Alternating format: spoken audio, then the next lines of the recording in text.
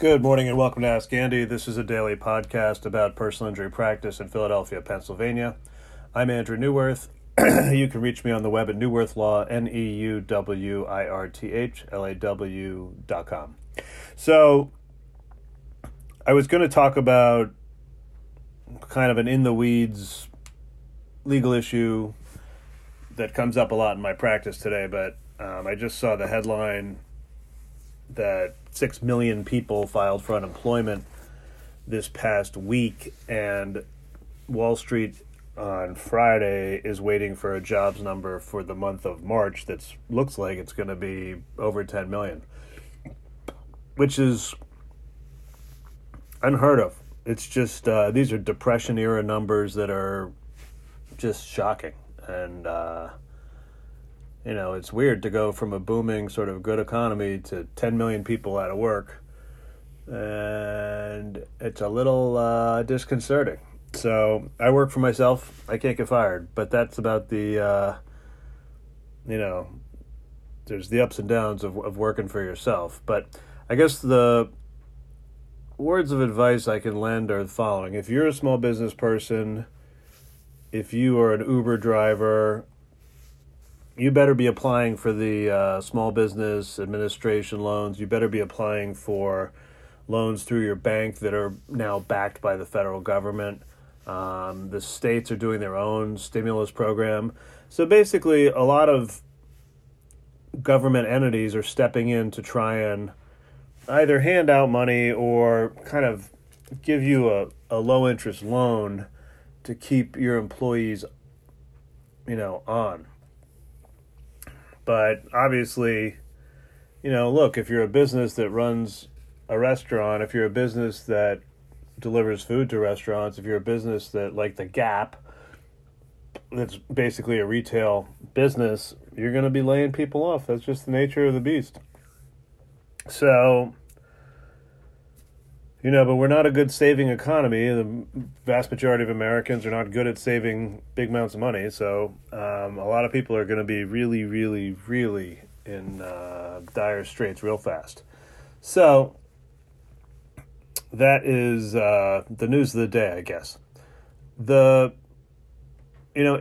interesting take on this as a personal injury lawyer is the following. First, my business is totally stopped coming in. So new business has totally stopped coming in because people aren't driving and people aren't walking around and people aren't going to the hospital or going to nursing homes for care. Everyone's sitting at home. So, to some extent, everyone's more safe because they're doing nothing. And that's fine. I've got a year and a half, 2 years of pipeline of cases to work through. I'm catching up on work that I haven't done. I'm talking to clients, this and that.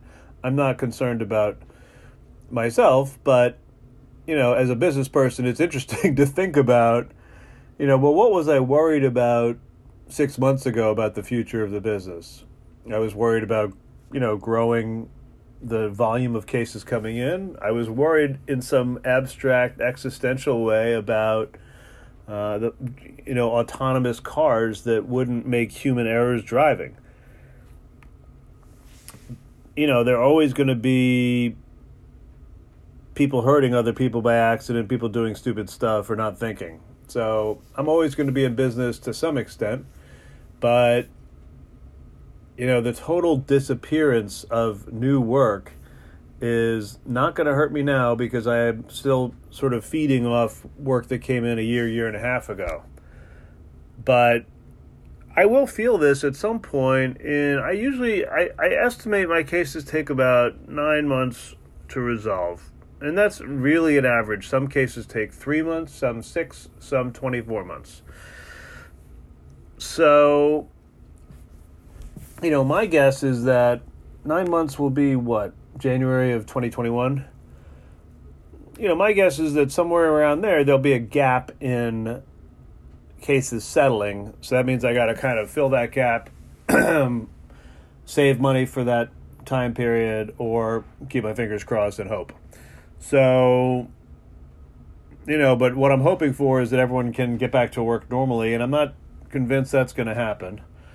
And in a roundabout way, what I'm hoping for is that people go out and start driving and people will inevitably get injured. So I try not to hope bad things on people, and I try not to hope bad things on my clients.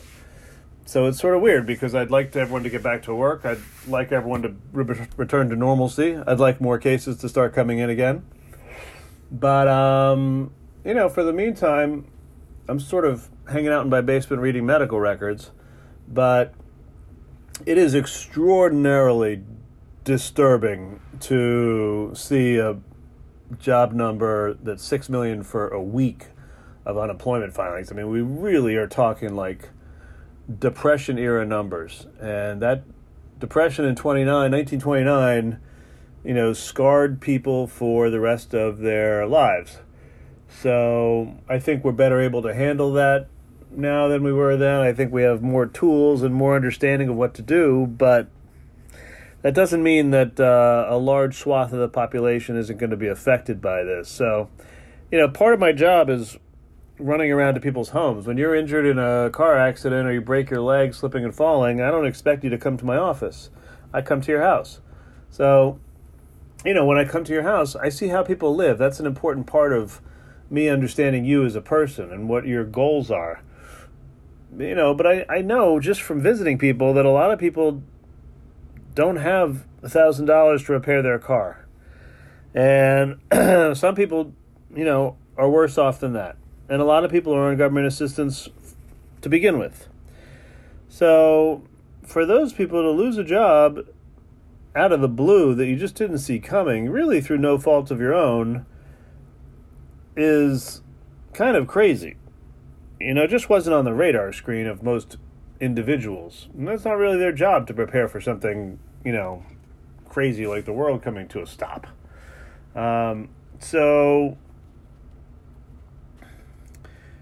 a problem. Like we want people to save money, we want people to have jobs, and we don't want people to lose their jobs unexpectedly. But that's exactly what's happened. This is not something that, other than building up a big savings account, now you're going to burn through it if you have savings and you don't have a job.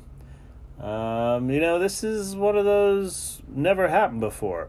So even when you talk to your children or you talk to your, parents, it's like, well, what's going to happen? I don't know. I really don't know.